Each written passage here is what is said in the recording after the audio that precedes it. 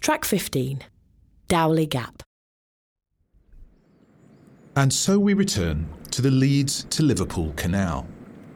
If you take a few steps here, up onto the crest of the footbridge, you should get a better view of the Dowley Gap locks to our right.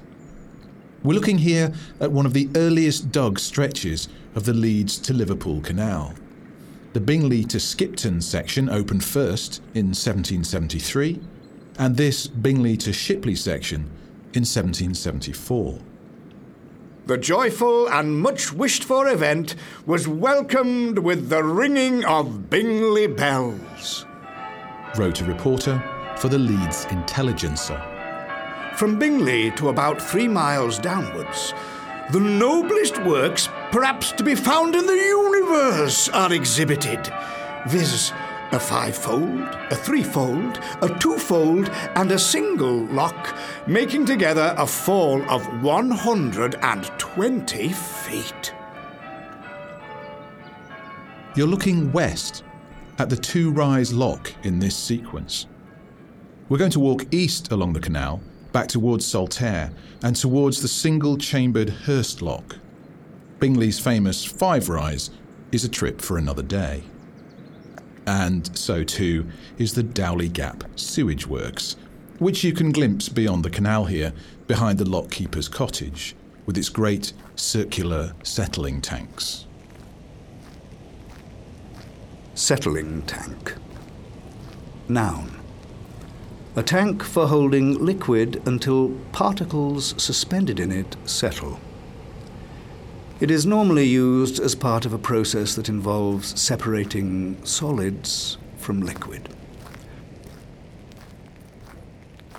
Please turn and take a few steps back to the towpath.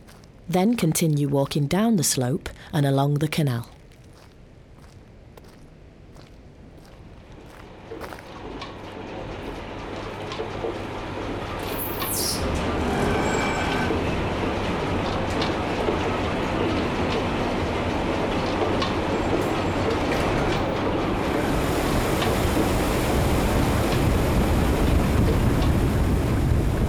The buildings on the right of the canal here are the former Dowley Gap Mills.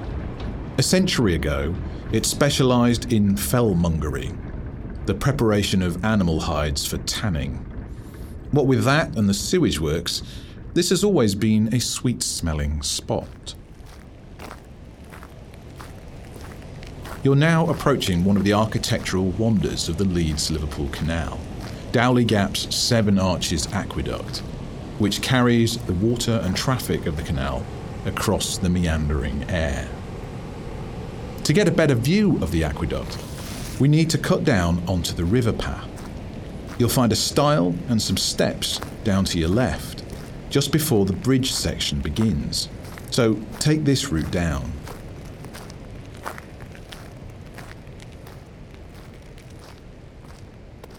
When the path curves round to give you a clear view of the 7 Arches, play track 16. Alternatively, if you're short on time now, you can just keep walking along the canal and cut straight to track 18 when you reach Hurst Lock.